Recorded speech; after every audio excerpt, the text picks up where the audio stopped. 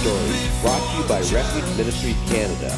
For the next half hour, your hearts will be filled with hope as you hear real-life stories from individuals that have been changed by the power of God.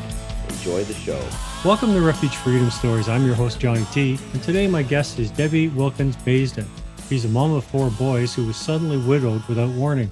The depth of her pain was only matched by the depth of God's faithfulness. The unexpected death of her husband has helped others thrive by promoting balanced living amidst chaos for busy women who love Christ. Debbie, welcome to the show. Thank you so much for letting me be here. It's a privilege. That's an awesome to have you here.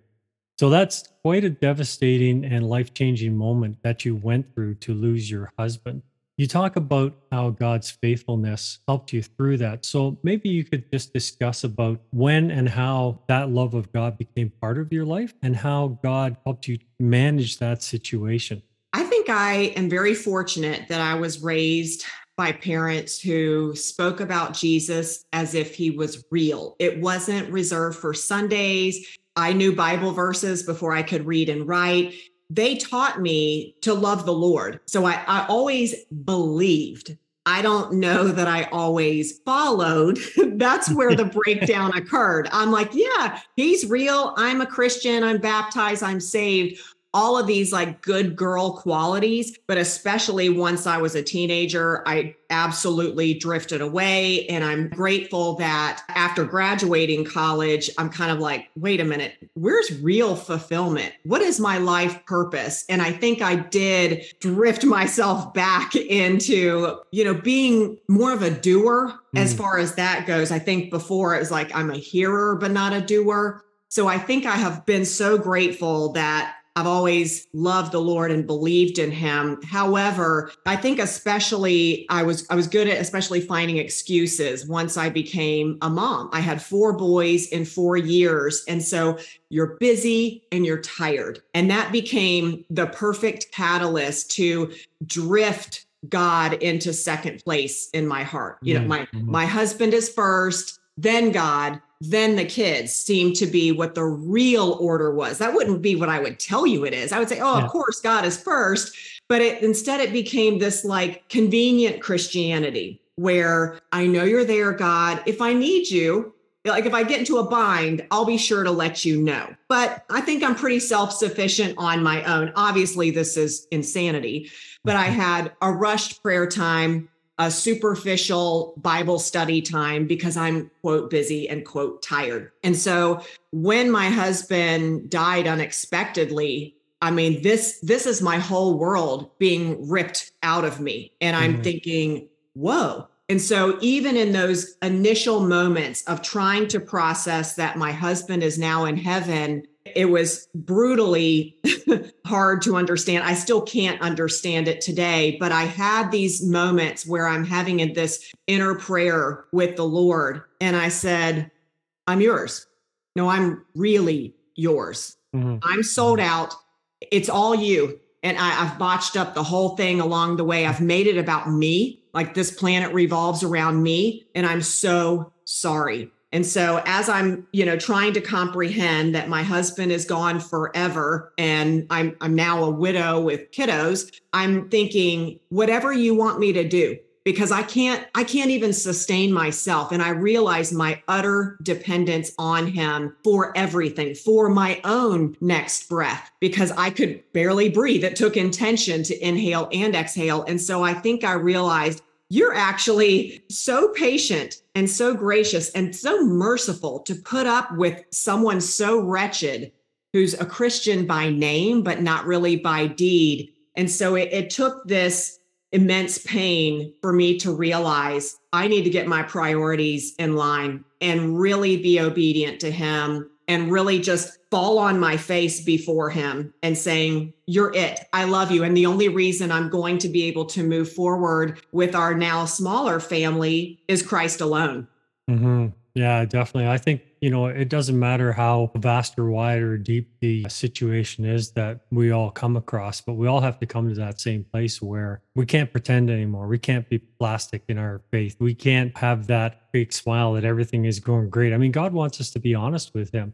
He already knows. Like, I mean, it's not like we're surprising him with anything. He already knows. And he's already orchestrated all of those steps in our life along the way to bring us to that crossroads where we say, okay, God, I just can't do this anymore without you. And yeah, I 100% understand that.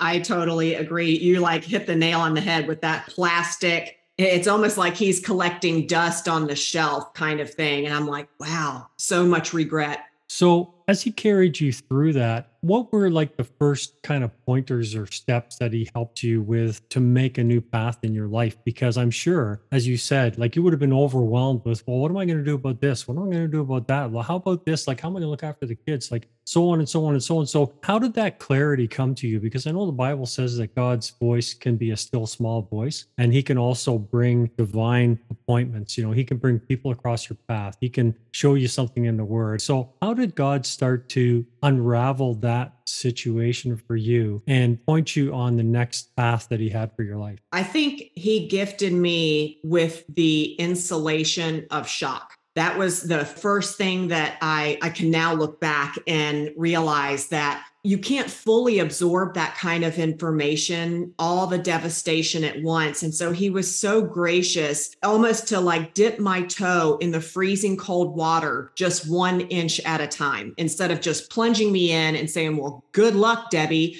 Instead, he's like, I've got to ease you into this reality of all the facets of what sorrow looks like and moving forward. I had never seen the body of Christ in action like I did when I lost my husband. You know, you read about this stuff and you're like, yeah, the hands and the feet. But when it really happens and you see how God uses people to carry you, it's like I'm up on their shoulders being moved forward.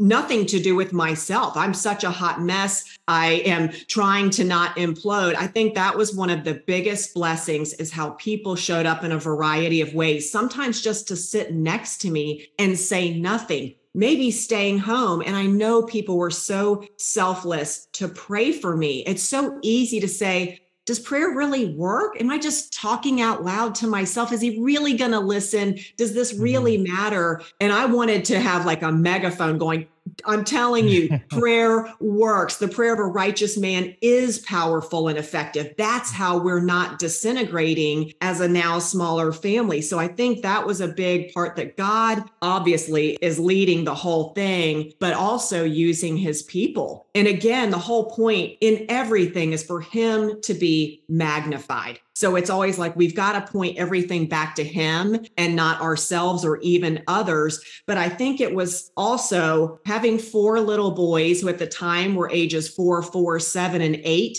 They're not going to be patient. They can't fix their own meals. They can't drive themselves to school. And so I was forced to be functional, which I'm grateful for, because, you know, in and of myself, I probably wanted to kind of bury my head under the covers and just say, I don't want to do this. I don't want to face the world. This pain is too deep. And they're like, yeah, great. We're hungry and need a snack. And so I think that also helped facilitate the healing.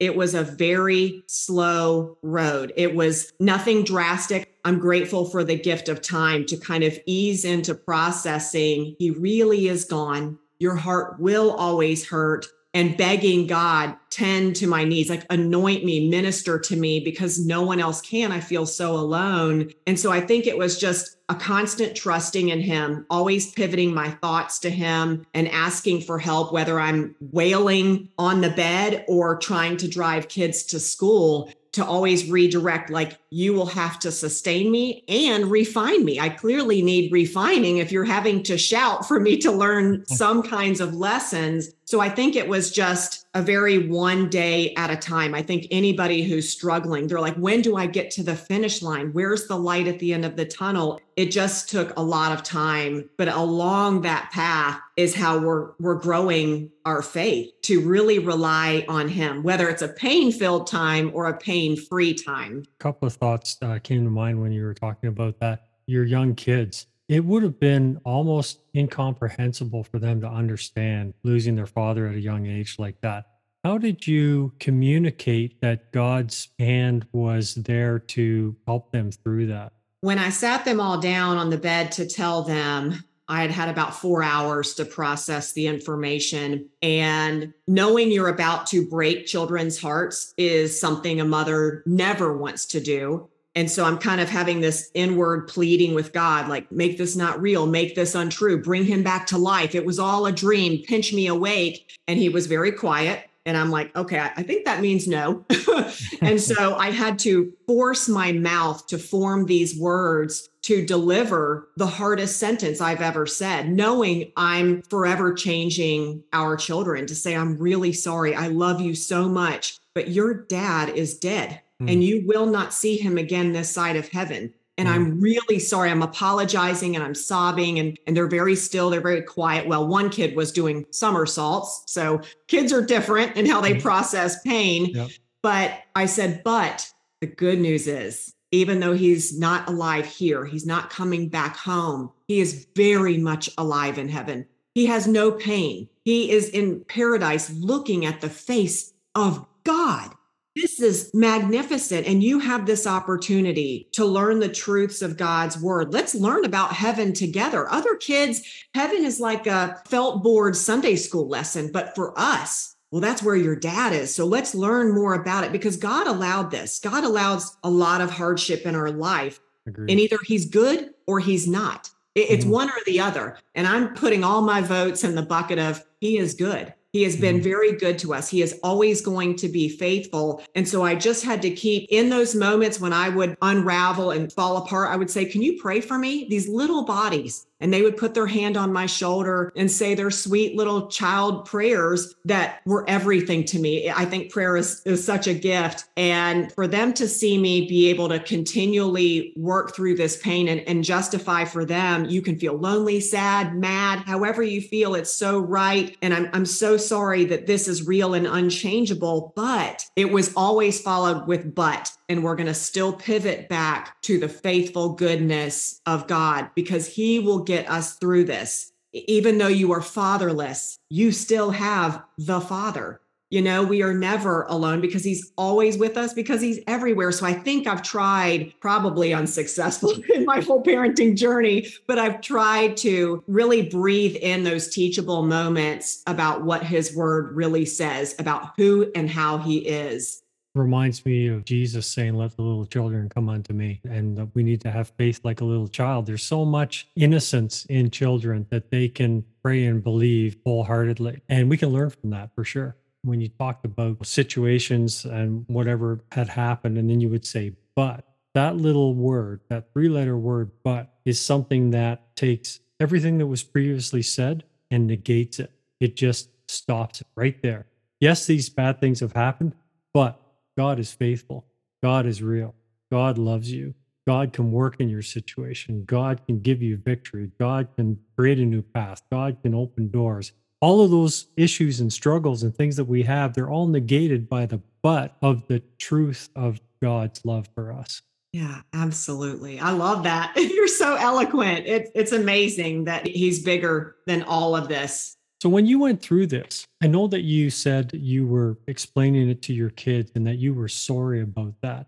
Did you have a component of maybe guilt or maybe some struggle with, if I had been with him, this wouldn't have happened? Or if I had been there, if I could have called 911? Or did you have to work through that as well, even though you had absolutely nothing to do with it? It was an unexpected side effect of all of this loss. I was like, oh, there's an anger phase. And, but I was like, I'd never heard about the guilt part. I think my first sense of guilt was when I first smiled. That felt very wrong. You shouldn't be happy. You should be crying all the time, wearing black, a certain set amount of appropriate time. You should not be able to experience even 1 ounce of pleasure in any form. So I think that was my first moment, because I remember hearing people in my kitchen laughing within days. And I thought, oh my goodness, how can people laugh? People are having a good time. And that was so foreign to me in that particular space. I think then the guilt magnified, because as I sat and pondered how this horrible accident had happened. So a little bit a backstory, my husband was working on his deer stand and was not strapped in and fell.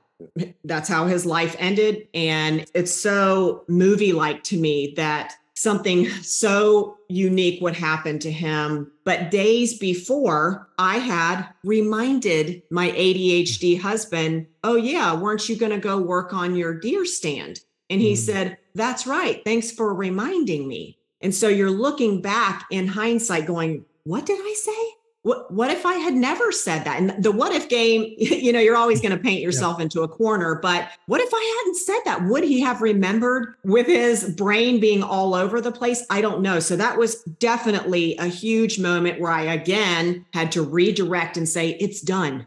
It's not reversible. There is no opportunity to go back and put your hand over your mouth and not say those words. So I had to keep reminding myself, he's still not at the base of that tree on the ground.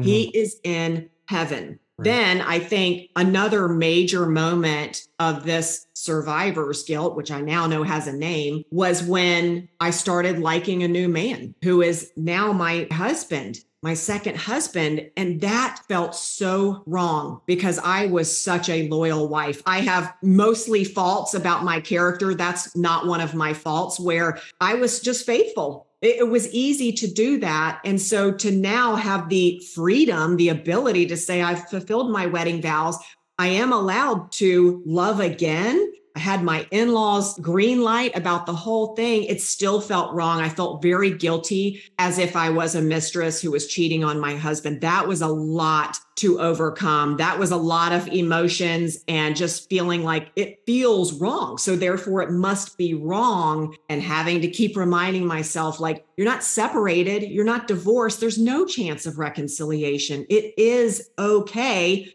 Just keep seeking God. That had to be my number one, is get all your significance from God. Have all of your voids filled with him and not man. I didn't want to make that mistake again. So yeah, it was definitely a string of guilt. It's so critical that we get our fulfillment from God, because the devil does come to condemn us. Like, we've all made mistakes. We've all done things that we regret. And the devil will continually try and hang that condemnation over each and every person to limit us from moving forward with God and his purpose and his plan for our life. So it's really important that people understand that. And that's well said.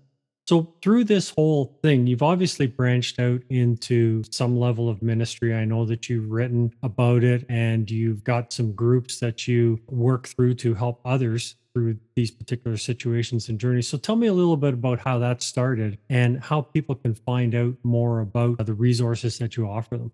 Yeah. So I used to be a school teacher and became a stay-at-home mom to make this litter of children.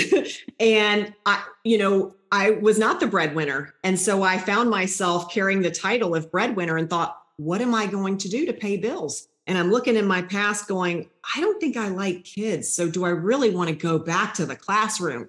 I just can't even make myself. And so it was a nice opportunity, again, trying to seek those silver linings to say, what lights me up inside? What's my passion? What do you like to do? And I had fallen in love with fitness and thought, okay, I'm going to go for it. Like, chapter 2 is something very different, becoming an entrepreneur. That's never something I envisioned for my life, but neither was widowhood. And so I got certified and kind of it blossomed into 2 different online fitness and nutrition businesses that ultimately are focusing on the Lord, because I want busy women to feel good. That's all I want. Like, how can I encourage you? Because I have been greatly encouraged and I feel such compassion for others. And so I'm thinking, if I can get you to take care of what God bought at a price, let's do it. Let's take care of how we're handling our body so that we can serve our family, our community, our workplace, et cetera. So our goal is, how do we make it convenient for women to still be selfless with their big heart, but also not at the expense of taking care of their health? So it's a nice outlet for stress, which I've enjoyed personally as I was grieving. I needed healthy outlets for this pain and stress that I carried as a single mom. And so that's kind of where these two businesses, both Fit with Deb and Mom's Sanity, were born from. But I also enjoy writing about the Lord and my grief journey. And I have a Facebook group for widows just to have a safe space to just dump it all out there, the good, the bad, the ugly that other people really can't comprehend,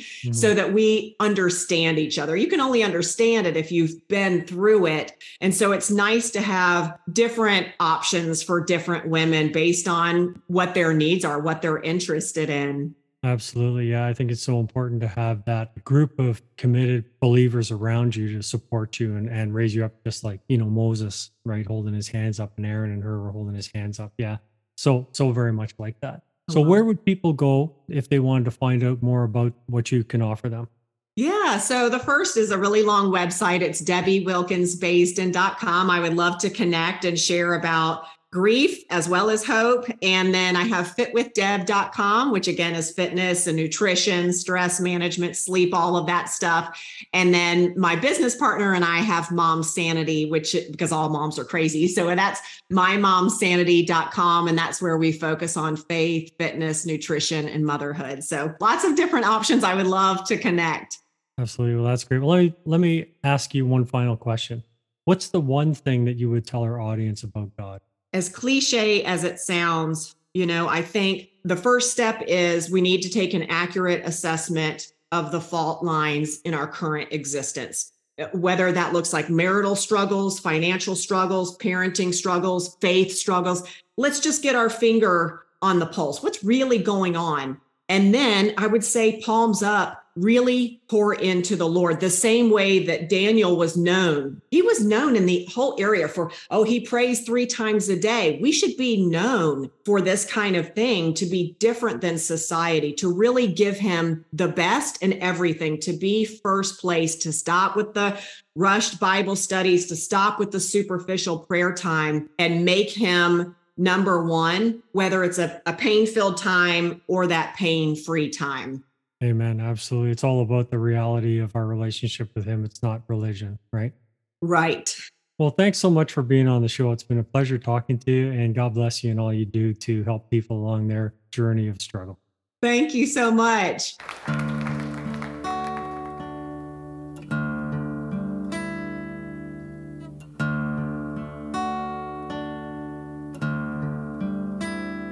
Hear my cry, O Lord, attend unto my prayer. From the ends of the earth will I cry out to thee.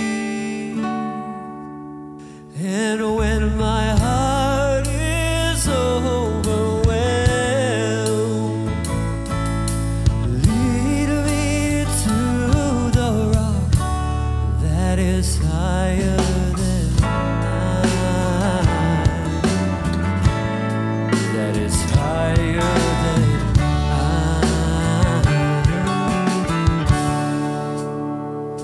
For thou hast been a shelter unto me, a high tower, Lord, against the enemy.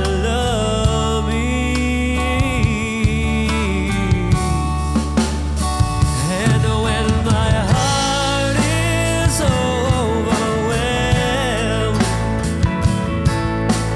lead me to the rock that is higher than I, that is higher than I.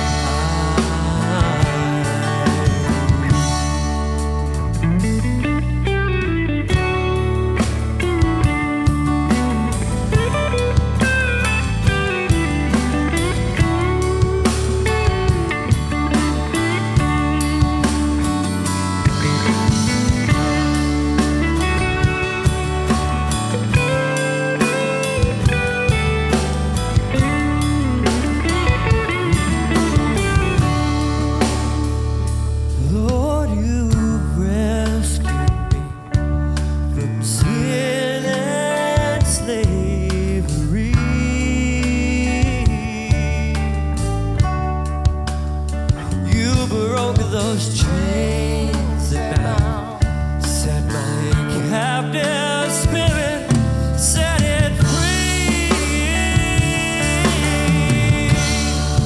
Oh, and when my heart is overwhelmed, oh, you just lead me to the rock that is higher than I.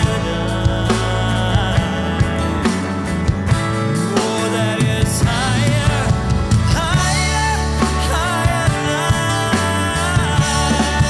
Oh, when my heart is overwhelmed, oh, you just lead me to the rock that is higher than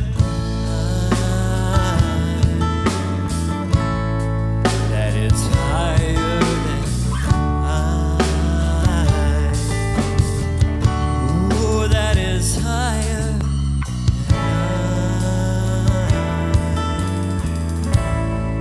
that is higher than I.